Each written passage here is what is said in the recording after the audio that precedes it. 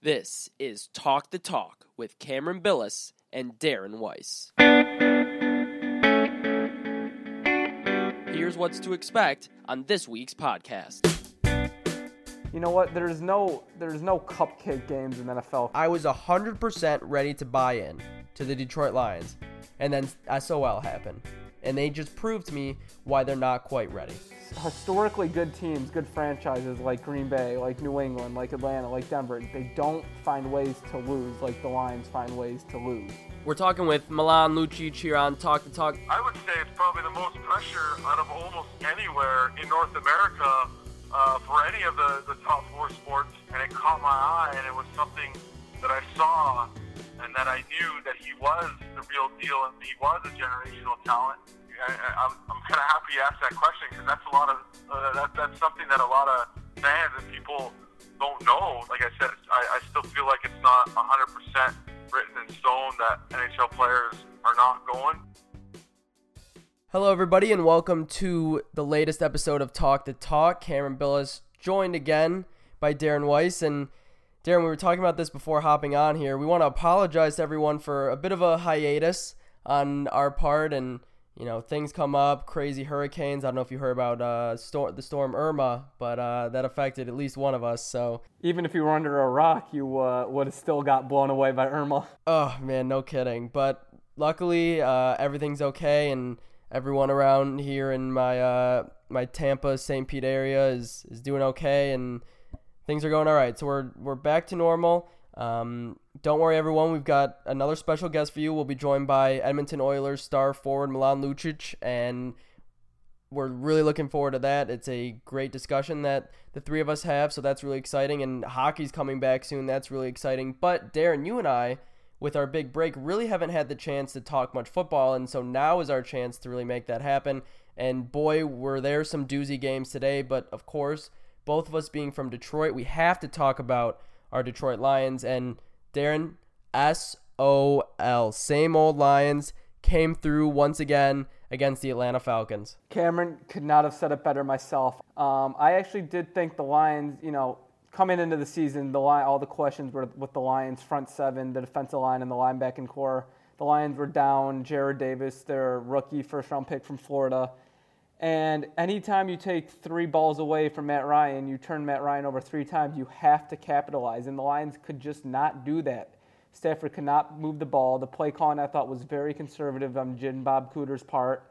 And they just couldn't put points up on the board. And at the end of the game, they were down at the 1 yard line, 20 seconds left. I think you try to punch it in the first time. You have no timeouts left, but you still have enough time. And then you go to the air. They were going shotgun, trying to do back of the end zone. It's 1 yard. Don't get cute. Play old-fashioned football. It's a game of inches and punch it in. But with that being said, the Lions put up a fight against arguably the second-best team in the NFL, who lost in the Super Bowl last year. So, 2-1 after 3 games, Cameron. I mean, if you would have told me that before the season started, I would have said, give me that. And it's interesting that you say that because I agree with you from that point. If you said the Lions were to go 2-1, that'd be a great start for them. But a lot of judgment that takes place on NFL schedules is based off how teams performed last year. And boy, how quickly things can change. You take a look at the Arizona Cardinals and the New York Giants, and what many consider to be two pretty decent, high-quality, playoff contending teams don't appear to be anything of the sort 3 games into the season. Were those good wins? Were those just games that they should have won? I tend to lean toward the latter when you adjust your expectations pretty much on a game-by-game basis when you actually see the team that you're playing. So should they have beaten Arizona at home? Absolutely. Should they have beaten the New York Giants? I know it was a road game and Stafford struggled with those, and I'll talk about that in just a second, but that team is not good. They're not a playoff contending team, and they're probably going to finish in dead last in the NFC East. You know what? They will finish in dead last in the NFC East because the Eagles are going to win it. That's my prediction. We'll get to more predictions later. The Cowboys are still a good team, and they're going to find a way to compete. And Kirk Cousins is going to find a way to win some games for the Redskins. So the Giants have a tough road ahead of them. But I want to talk more about the Lions, and we're going to discuss if they are a playoff team. What really stood out to me, and I didn't get a chance to watch the game against the Falcons because I was busy at work and I didn't have a TV. I was out on the beach for a watch party for the Tampa Bay Rays. But I heard about it and I saw the ending. For starters, Golden Tate, in my eyes, he was down. The rule is unfortunate that the 10-second runoff happened, but that is a rule, and the refs got that right. It's unfortunate the Lions had to suffer a loss like that, but as you said, you can't force 3 turnovers and not come away with a win. You have to capitalize on the turnovers, like I said. And, going back a couple seconds on your take on, are the Cardinals, are the Giants, are they good teams?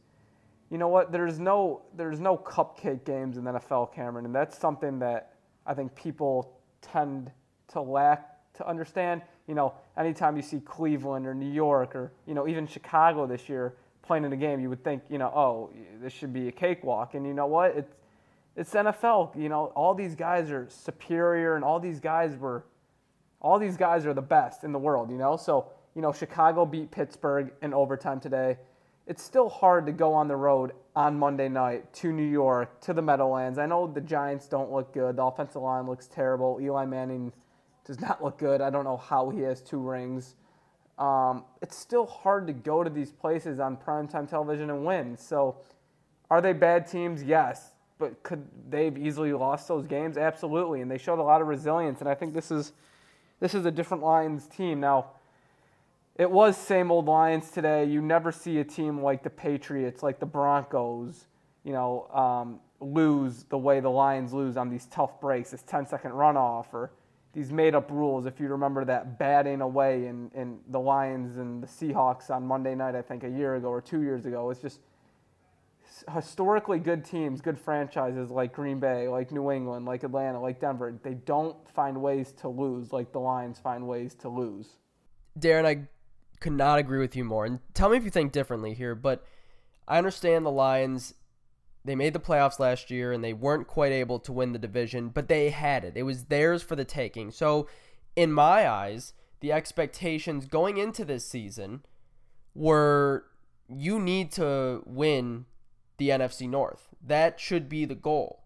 And when I'm watching that Giants game on Monday night, I really liked what I see. I really did. I liked the defense. It was fantastic. That might have been the best defensive performance I've seen from the Detroit Lions in several years. But what no one seemed to notice, or maybe they noticed and just didn't want to talk about it because they were too happy the team was able to win a game on the road and just didn't want to look at their flaws, but Jim Bob Cooter's offense in that second half was abysmal. They could not get anything going. And I have an interesting stat for you here. Last year, in the second half of games, outside of the final 2 minutes in overtime, Lions offense scored 6.58 points per game in the second half. That's got to be the last in the NFL. That is absolutely terrible. It shows that Jim Bob Cooter cannot make second half adjustments. And, you might ask, well, why are you not counting the final 2 minutes? Those points count. And yes, they do. But here's why I'm not including it. And that is because when you get in the final 2 minutes, it's a different offense. It's not a game plan. It's no huddle, move as fast as you can, hurry up, and that's where Stafford flourishes. And that's not Jim Bob Cooter. That's Stafford taking control and running in the offense on his own. So that's why I didn't include the Lions' points from the final 2 minutes of the second half. And you know what? Can I piggyback on something there, Cameron? And that is, I agree with you completely. I don't understand. You see, I think the NFL is all about the system that you're in.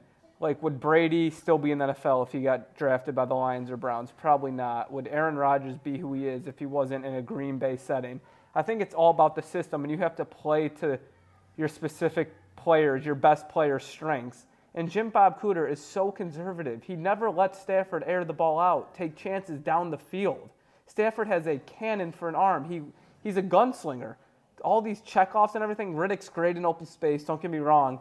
But we have all these long bodies. We drafted Galladay this year in the draft. We have Marvin Jones, another long, big, athletic guy. TJ Jones takes some shots downfield. Ebron's another one. You have these big targets. You go and get these weapons, and you're playing so conservative. And it's so predictable. Every 1st and 10, run off tackle to the right side, run off tackle to the left side for 2 yards. It's open it up. Let's see some end arounds to Tate. Let's see some play actions on first down. I don't mind a run on 2nd and 7, but you can't run the ball on 2nd and 10. You just can't do it. Like, you got to play to the strengths. I know the Lions have not had a 100-yard rusher since Reggie Bush in 2012 or 13. So don't force something that's not there. Stafford is your strength. Let's use it, and we'll piggyback the run off that. Then the conversation comes up of, well, is that Jim Bob Cooter? Is that Jim Caldwell? I think it's a combination of both. What Caldwell is in control of is game plan preparation going into the matchup, and then once you get into the game, he's more in charge of timeouts, challenges, moves like that, whereas the in-game action and play calling and more tactician stuff, that's on Jim Bob Cooter. And a lot of times you walk away from a game after watching and you think, where was their mindset? What were they thinking? Because they couldn't make in-game adjustments to save their life. No, I absolutely agree with you. And as you said about the NFC North, it's such a hard division to win in. I mean, you have Aaron Rodgers, arguably, the first or second best quarterback in the league. Minnesota's always tough. Even Chicago, all 3 teams won today and the Lions lost. So they all made up ground. It's so important in this division. In football, you got to win in general, but the NFC North, if you want to win, you need to win games at home and you need to win close games. And the conservative play call is not going to win you a majority of games. And Darren, that's the thing. I agree with you when you mentioned earlier about how there's no cakewalks in the NFL. You're 100% right on that. But you look at the best teams in the league, and they win the games they're supposed to win. It doesn't have to be a blowout. You can win a game by 3 points. You can win a game by 15 points. A win's a win. I'm not expecting the Lions to blow out bad to mediocre teams. I'm expecting them to look good, and I'm expecting them to give me competent football. I don't think that's asking for too much. And today's loss was unfortunate from what I understand. They gave a hell of an effort. They played competent football. People were mad at me after the Giants game because I wasn't invested in this team. I didn't fully buy in. I was 100% ready to buy in. I'm looking at my phone. I'm seeing what's happening. I'm scrolling through my Twitter feed and just thinking, oh, what's happening? Did the Lions win? I was 100% ready to buy in to the Detroit Lions. And then SOL happened. And they just proved to me why they're not quite ready. Next week will be a good test. We go to Minnesota. Delvin Cook looks really good. Our run defense, Cameron, today. Oh, did it look awful. Freeman, these holes were as big as classroom hallways. So that will be interesting. 3 games in, still early. No Jared Davis made a difference in the middle.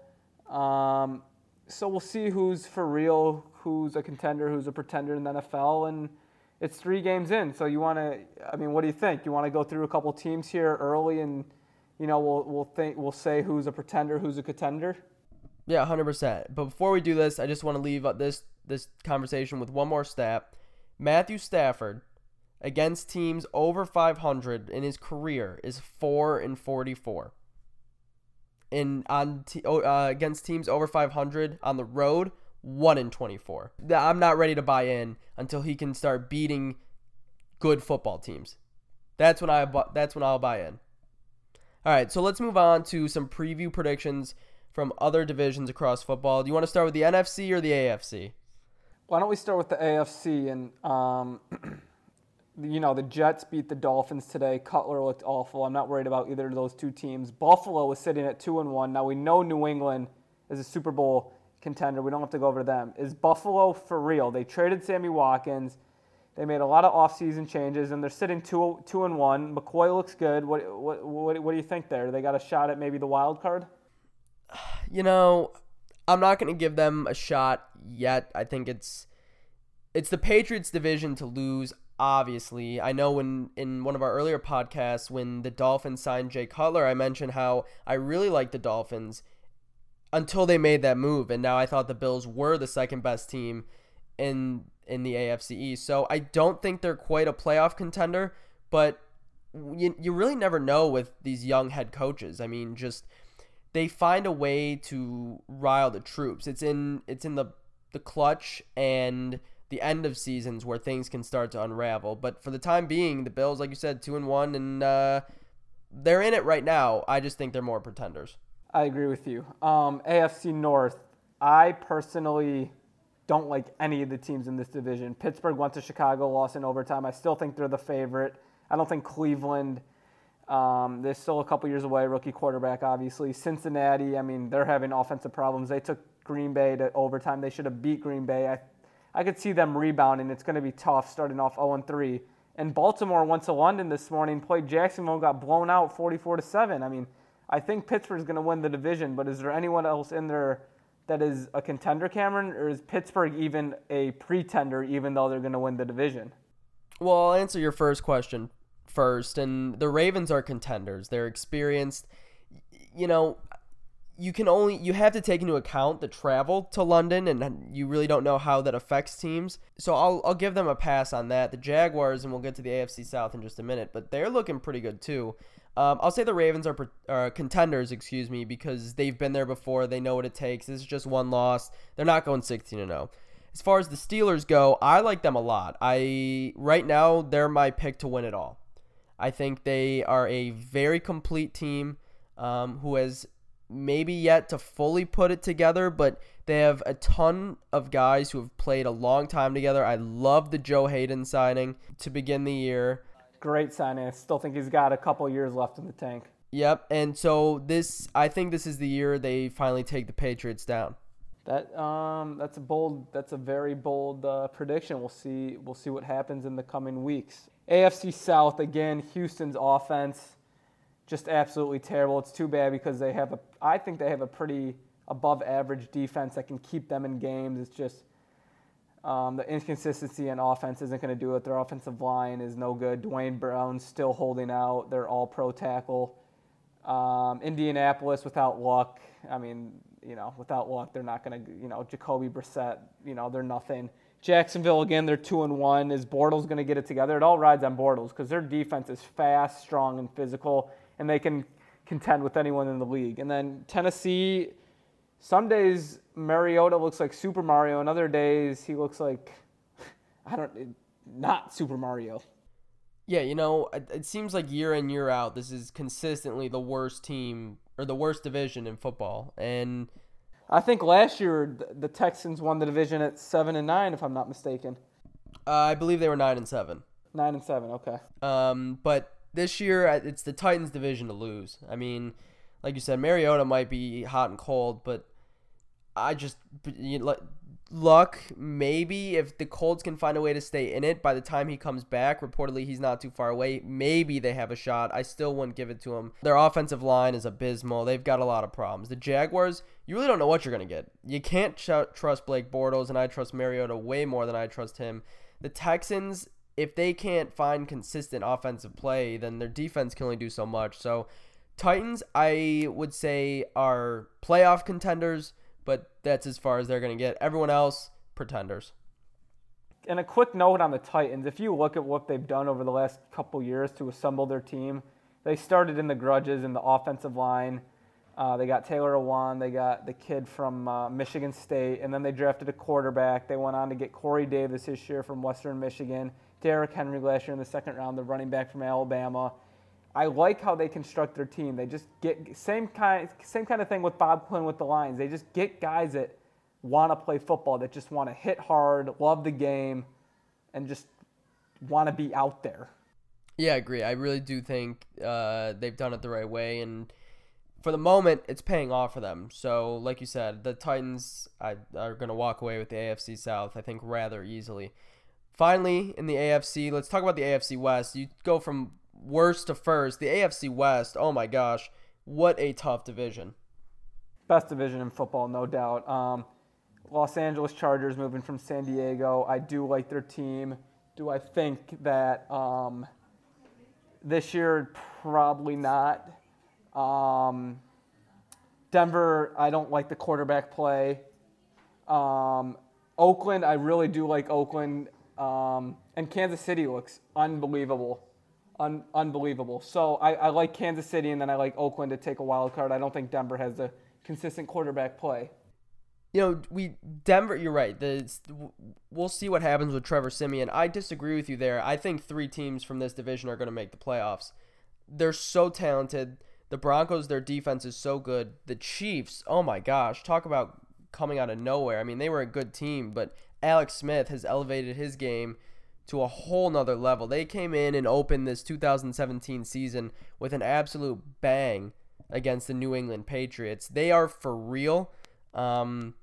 We'll see if it can continue, and we'll see if Alex Smith can keep this going for a whole year. I think he can. I think the Chiefs are right up there with the Pats and Steelers fighting for the AFC title.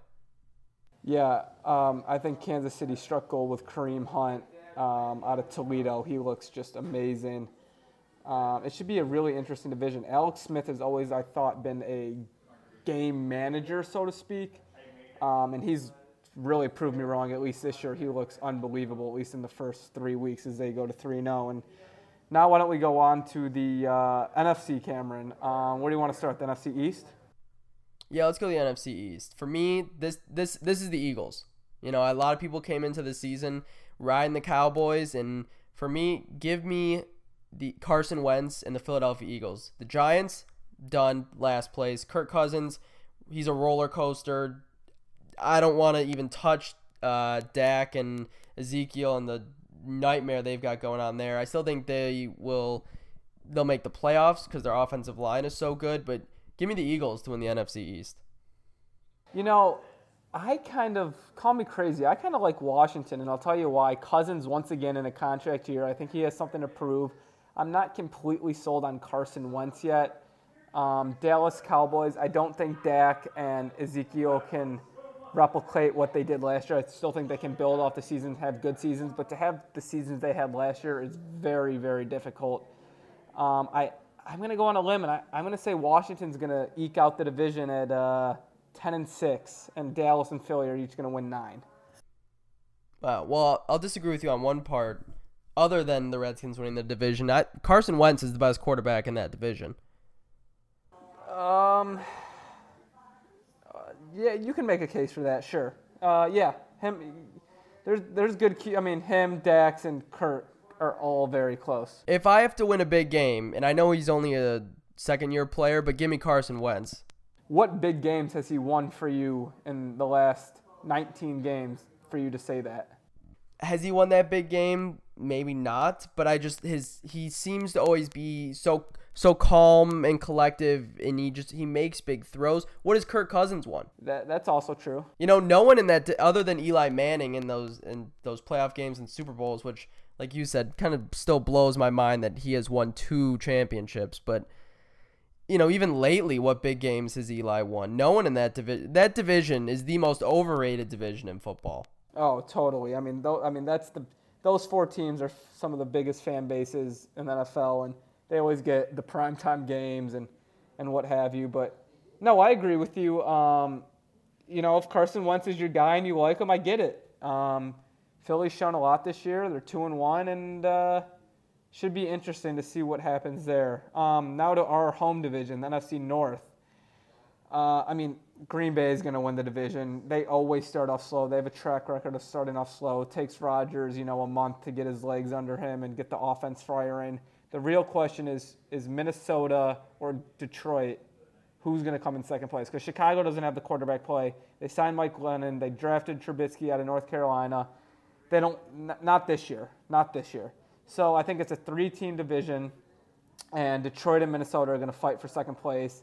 I ultimately like how Detroit has played in the first 3 games. I think they fall 1 game behind Green Bay for second in the division and sneak into a wild card berth. Yeah, this is Green Bay again. Detroit has yet to figure out how to beat them in big-time games. But like you said, Detroit has looked good so far. Their defense seems to be putting things together. I know that they just gave up, 30 points to the Falcons, but the Falcons probably have the best offense in the NFL, so that's really not something to hang your cap on. And what they get, I think they had 17 or 20 in the first half. So if you look at it that way, I really like the second half adjustments they made there. I think the defense is a lot better than what people give them credit for. That's Detroit I'm talking about. Terrell Austin is a really, really smart guy, and if the defense continues to put up results, he will get more head coaching interviews this offseason.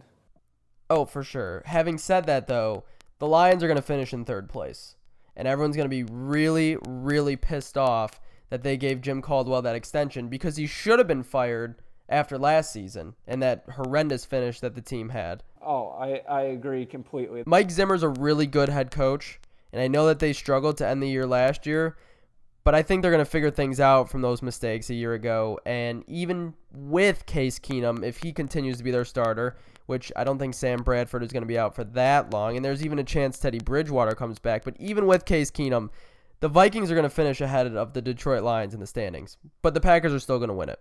NFC South, Cameron, Breeze is definitely on the back nine, still a productive quarterback. I don't think the Saints should pay him next year. Just their defense, it seems like every single game gets blown out of the water for 30 points. I liked Tampa coming in, Jameis Winston. We'll see what happens with them. Carolina, I don't get it. They were in the Super Bowl 2 years ago. Cam Newton's been banged up. He has not looked like the MVP of himself. This is definitely Atlanta's division, and I think the other three teams in that division are just mediocre. Couldn't say it better. Coming into the year, I think you and I both had really high expectations for the Bucs and the Panthers as well as the Falcons. And like you said, the Falcons just look so good. And they might have won by a fluke today and a technicality, but they still won. Good teams find a way to win. And the Falcons have become one of the best teams in the NFL. So they'll take home the NFC South this year. And I don't know if you saw, but a former friend of the show, Cameron Brate, had a touchdown for the Tampa Bay Buccaneers, so we just wanted to give him a shout-out on that and congratulate him on a good game and look forward to watching him the rest of the season as well. Moving on to the NFC West, I mean, it seems like Seattle always starts off slow, just like Green Bay, and I think ultimately they're going to win the division. San Francisco, not this year. I like what Lynch is doing in his first year, and he'll take a couple years, but he'll get it right. John Lynch is a very smart guy, the new general manager. Arizona, Carson Palmer just looks terrible. And I just don't think the Rams are for real. I'm not really a golf guy. Gurley, I know, had a big game. I'm not crazy about him. I think this is still Seattle's division to lose. It's Seattle's to lose. Give me the Rams as a wild card team. I like them. I like them a lot. I think Wade Phillips coming in as the defensive coordinator is going to work wonders for them. I know they just gave up a ton of points to the 49ers, but it was on the road. It's still early in the season, and they found a way to deal with that adversity and still win the game. So in a division that, they get to play the 49ers twice. They already beat them once. That's 2 easy wins. You'll probably steal a win against the Cardinals. So you're looking at maybe 5 to 6 wins outside of the division. And that's if you lose to Seattle twice. I think it's very doable. Give me the Rams as a wild card team with Seattle winning the NFC West. Okay, so those are our predictions 3 games into the NFL season. We talked a lot about playoffs there, Cameron, and a guy that we're having on next, our special guest, Milan Lucic, is no rookie when it comes to the playoffs. He's no stranger when it comes to the NHL playoffs, and we're extremely excited to have him on our show. Cameron, you want to welcome Milan on? When you talk about playoffs, there's no better playoffs than the NHL playoffs, and Milan Lucic has his fair share of appearances in the NHL postseason. Alongside now our very special guest, Edmonton Oilers left winger, Stanley Cup champion with the Boston Bruins, and power forward in the NHL. Milan, thanks for coming on the show and taking the time here on Talk the Talk. Hey, Milan, thanks for coming on. So, you came up in Boston as a 19-year-old teenager. How nervous were you? Who were some of your mentors when you were coming up? Was that an unfamiliar situation for you? Yeah, it was really unfamiliar. I was pretty nervous. A little starstruck, taking it all in. Obviously, a young kid, like you said, 19 years old, kind of just taking it all in, living the dream of getting an opportunity to play in the NHL, and going to a city like Boston, where actually I didn't know really anything about. I didn't know much about the city. Only thing I really knew was the Boston Tea Party. That was really kind of it. but I didn't really know that. I didn't really know the history of Boston. I mean, I obviously knew of all the sports teams that were there, but I wasn't really a big Boston sports fan, so I didn't really know much about the history of the four teams there. So, you know, there was a lot coming at me at a really young age, especially, like I said, at a city where I didn't know really anything about. I didn't have any family there. I didn't have anything, so I was just a kid on my own, and all I really had was my teammates. And my roommate at the time for my first 2 years was Mark Stewart. He's from Minnesota. We were rookies together, and like I said, my first 2 years we lived together. He helped me a lot, just from a living standpoint, kind of helping me out, you know, with all that type of stuff, and so I didn't have to do everything by myself right away, but. You know, like I said, he helped me a lot and kind of took care of me like an older brother those first 2 years. And, you know, as far as the older guys go, you know, there was, you know, I had a pretty good older group of guys that I could look up to, like, you know, Sean Thornton and Glenn Murray and PJ Axelson and Mark Savard and, you know, those type of guys. And, yeah, it was a fun group to be a part of. To be honest, it's pretty crazy to think about it, but that was 10 years ago now, and the longer my career goes, the more and more I seem to forget of my early years. But I just remember it being a whirlwind and kind of trying to being a part of a group to try to bring, you know, hockey back into, you know, the Bruins back into the Boston area where people started caring about them again, and we obviously did that from our very first season. Milan, there's obviously a lot of pressure that takes place being an athlete in Boston, with it being such a famous sports town. You said that when you kind of started there, you didn't really know much about Boston sports. Do you think, in a sense, that helped you, not necessarily having that pressure of knowing how big it was, how big of a sports town it was, or did that not really matter to you? Yeah, I think so for sure. You know, I just went into I just went in there with the mentality to have fun and kind of enjoy it all and embrace it all, and whatever came with it. And like you said, not knowing about the pressures of playing in Boston, which now, after spending 8 years there, I would say it's probably the most pressure out of almost anywhere in North America for any of the top four sports playing. As far as the pressures from the media and the fans and the city go, it's probably the most pressure that comes with playing in a major sports markets. But I think it helped me a lot, kind of not knowing, you know, those type of pressures. And to be honest, like I said before, you know, the Bruins didn't have a lot of pressure when I first got there. There wasn't a lot of expectations. People, I think, cared more about BC and BU hockey teams than they did about the Bruins. I mean, I remember my first home game, the season opener, back in 2007. We played the Tampa Bay Lightning, and they said there was 13,000 people or tickets sold, which I think that's how many tickets were sold. But there were maybe 9,000 people in the crowd, and yeah, it was. I remember being able just to walk to the rink, walk in and out of the rink, out of the TD Garden there, and nobody would bother you, and nobody really cared. And, the people that don't get me wrong, they were still diehard Bruins fans, but they kind of gave up on them because they hadn't, they kind of went in the direction that, the fans didn't have much to cheer about, especially after the Joe Thornton trade.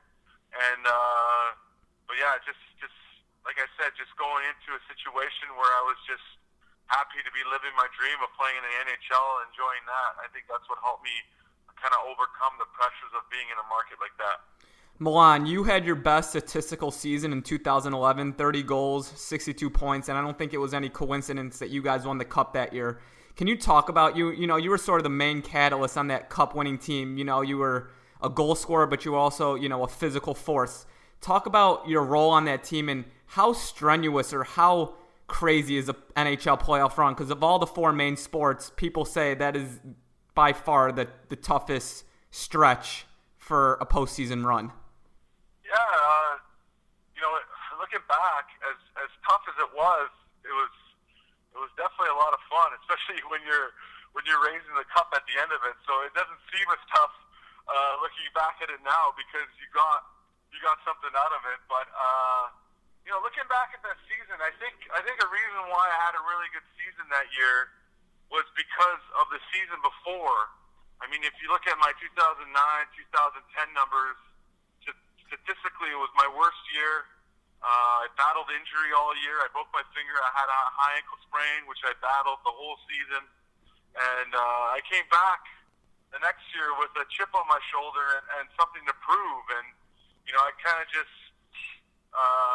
going back to what I said, what my mentality was as a 19-year-old, I kind of went in with that type of mentality of, I didn't really care about what was being said about me on the outside and all that type of stuff. I was just going to go and have fun and enjoy my teammates and try to play hockey again, because the year before was a pretty miserable year. I didn't enjoy hockey. I didn't enjoy going to the rink on a day-to-day basis, and I wanted to make going to the rink and playing hockey fun again, and that was my mentality going into that season, and I think that's why it ended up being my best season. And going into the playoffs, I think look at all the teams won in the last that time, you can probably say was the one team that won that was an actual team. We weren't really led by one superstar, which we had the goaltending from Tim Thomas, a Flint, Michigan boy. Oh yeah. And that's I have to throw that in there for you, but he obviously had an unbelievable playoff run. I'll never take anything away from him, from what he did between the pipes for us and hanging in there and keeping us in every game to win that Stanley Cup. But my point being here, as far as forwards and defensemen, we were a team that won because everyone contributed in their own ways. We weren't led by a superstar on forward and defense. We were a team. Me and David Krejci led the team in points during the season with 62 points each. And we played the Vancouver Canucks in the finals, and I think they had 4 or 5 guys who outscored us in the season that year. So, my point being, we were just a team that was so committed to playing a certain way and having each other's backs. And, you talk about that playoff run, we had to win 3 Game 7s, and honestly, I don't think it gets any harder than that, is having to go through 3 Game 7s and grinding it out. 2 of the Game 7s we were down 0-2 in the series and had to battle our way back, including the Stanley Cup Finals, where we were down the first 2 games in Vancouver. But we found a way to keep battling and keep grinding and keep pounding away. And like I said, it didn't seem as hard at the end of it when you're raising the Stanley Cup. We're talking with Milan Lucic here on Talk the Talk. Milan, you just mentioned a Game 7 of the Stanley Cup playoffs. Kind of take us through what the preparation for that is like. It's almost a different animal. Game 7 is just on a such higher platform. What's your mindset going into the day, kind of going into the arena? What's the differences there between a regular playoff game? Well, I gotta say, out of all the Game 7s I've played, I would say the most calm and the least nervous I have been, and the group that I've been a part of was the Stanley Cup Game 7 that I played in 2011 on June 15th in Vancouver.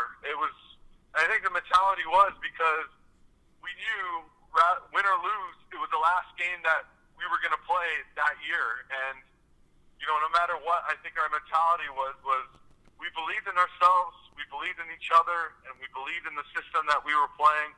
And we were just gonna go out there and leave it all out on the ice and kind of let the result take care of itself, and that's that's exactly what happened. And it's pretty crazy to think about this, but I've been a part of 10 Game 7s now in the playoffs, and I think my record is 4-6. So I've been on the losing end more than the winning end of all that, and there's definitely a lot of nerves that go into it. You try to take the mentality of preparing like it's just another game, just to help you relax, even though it's more than just another game. But having that mindset that it is just another game, it kind of helps you relax and focus on the things that you need to focus on. And from my experiences, from the ones that I've won, that's kind of the things that have helped our teams win more than lose in those situations. Now, being from Vancouver and having to face them in the Stanley Cup Finals, when you beat them, there was a lot of reports and stories that I read that you weren't really able to celebrate in your hometown as much because people were upset. There were riots after the Cup was won. Did that take away from the moment for you, not being able to share that with your hometown? Yeah, a little bit. Just not, I think you said it right there, just not being able to kind of share that with my hometown because a lot of people were upset, about the Canucks losing. And, I mean, there were some ridiculous things that, some people were saying to me, like, kind of like, they almost made it sound like, I set it up that I was going to be drafted by Boston, and I set up that we were going to play Vancouver in the finals. like I had control of who, I was going to play against in the Stanley Cup Finals and all this type of stuff. It was just, so much craziness that was being said, especially because, my junior career, I was really loved and embraced by my hometown, just because I was an East Vancouver kid, kind of from, the real heart of Vancouver, and, kind of came out of nowhere and did it the hard way to make the NHL. And, I helped the junior team, the Vancouver Giants, in the WHL win the Memorial Cup, which is the national championship in the CHL. And, in our hometown in Vancouver back in 2007. And so, like I said, I was really embraced by a lot of the people in Vancouver before this 2011 Stanley Cup Final, and it kind of sucked, like you guys said and like I said, that I wasn't really able to share that experience as much as I would have liked with the people and the city of Vancouver as I would have hoped or as I would have liked. But going back to that day, all said and done, now that I think about it more and more, I got to celebrate it with the people that, meant the most to me and cared about me, and, the people that, were my true friends and family and all that type of stuff. So looking back, I definitely, as much as there was mixed emotions, I still definitely enjoyed the fact that I won the Stanley Cup and, kind of blocked off all that other stuff of people, in my hometown not liking the fact that I did it. Because at the end of the day, you might only get one shot to achieve your dream of winning the Stanley Cup. And I've been in the league 10 years, and I've been to 2 Stanley Cup Finals, and I've been fortunate enough to win one of them, and I may never win one again. So, it doesn't matter who you beat and where you win it. It's just the fact that you won it, and you remember that more than anything.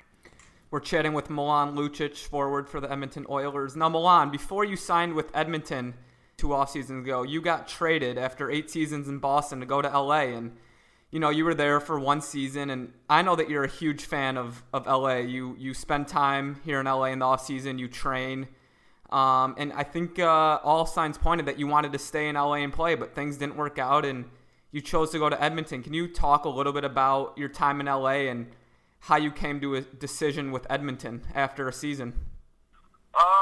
Yeah, the trade to LA was,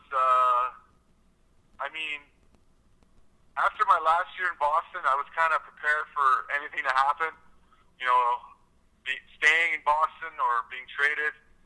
But the fact that I got traded to LA, I was actually really excited about it. I was really pumped about it, that I was going to a place like Los Angeles. And to be honest, I loved everything about it. I loved, the setup in El Segundo that they had at the practice rink. I loved the area where all the players lived in the South Bay. Like you said, that's why I still spent time here in the summer. Me and my wife loved it so much that we ended up buying a place down here. And, it's just one of those things when you deal with a salary cap that sometimes things and moves have to be made and decisions have to be made by players and GMs. And, unfortunately, everything can't happen the way that you want. I mean, like I said, I loved being in Los Angeles. Obviously, I love the weather. The people, to me, were unreal. The fans were unreal. I loved calling the Staples Center my home rink. Everything about being a King was exactly what I expected, and I really enjoyed it. And I really tried to do my best to make a contract work for me and the team to come to terms to stay in LA. But like I said, in a salary cap era, sometimes things don't go the way that you hope or the way that you plan. So, and then I had to, move on and think about my next step in my life and my career. And a big reason why I chose Edmonton, was because, number one, they had drafted Connor McDavid in the 2015 draft. And you hear a lot of things about a lot of players that come into the league that they're going to be the next one and all that type of stuff. But, in my one season in LA, I got to play against Connor 3 times. And I saw his talent as an 18-year-old and what he was able to do in our league already. And it caught my eye, and it was something that I saw and that I knew that he was the real deal and he was a generational talent. And so that, obviously, brought my attention to him and the Edmonton Oilers. And, it was a chance for me to reunite with my old GM that I had the whole time while I was in Boston, Peter Chiarelli, and who is now the GM of the Edmonton Oilers. So, those were the 2 main factors of me wanting to be a part of the Oilers. And, I see in Connor McDavid him achieving this similar type of success that Sidney Crosby's achieved in his career. And that was something that I obviously wanted to be a part of, especially from, already experiencing a Stanley Cup. I would love nothing more than to win another one. And that's something that I'll be chasing for the rest of my career and until I'm done. And I felt like playing with a guy like Connor McDavid and all my other teammates at Edmonton gives me the best chance of achieving that goal. Milan, we'll get back to Edmonton in the upcoming season in just a second, but I've always wondered this. When you're a free agent, in the process, it seems to happen so fast come July 1st, and, you're making such a big life decision. You signed a 7-year deal, 6 more to go on that contract. How are you able, and maybe not just you, but other players as well, able to come to terms so quickly and transition to a place that you've never played before and make such a big life decision in such a short amount of time? Yeah, that's the tough part. You're, like you said, you're making a decision of the unknown. You spend time in the city when you're there on a road trip, but really you're only staying in a hotel and you're just kind of walking around downtown most of the time. So you don't really know what it's like to live there. You don't really know what it's like to be around the people there. You don't know what it's like to live there on a day-to-day basis. So yeah, you're really signing up for the unknown. And to be honest, when you first get there, you're excited about everything. Everything's new, all that type of stuff. And then, it's just like, okay. And then the real adjustment starts after weeks, and you start adjusting to the new life that you signed up for. And to be honest, this year it took me a little while to adjust to a place like Edmonton. It's a smaller city, it's a smaller town. It's a lot colder than the places that I've played in. The travel is a lot more. There's a lot more travel. You spend a lot more time on the road, and you spend a lot more time on a plane. So yeah, it took me. I would say probably until the middle of January, almost the start of February, to really adjust to the lifestyle of being an Edmonton Oiler. And that's.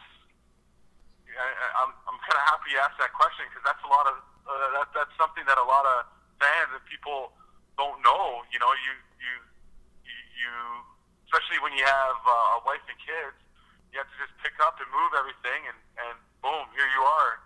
You have to start living and adjusting, and people want you to do it at the snap of your finger.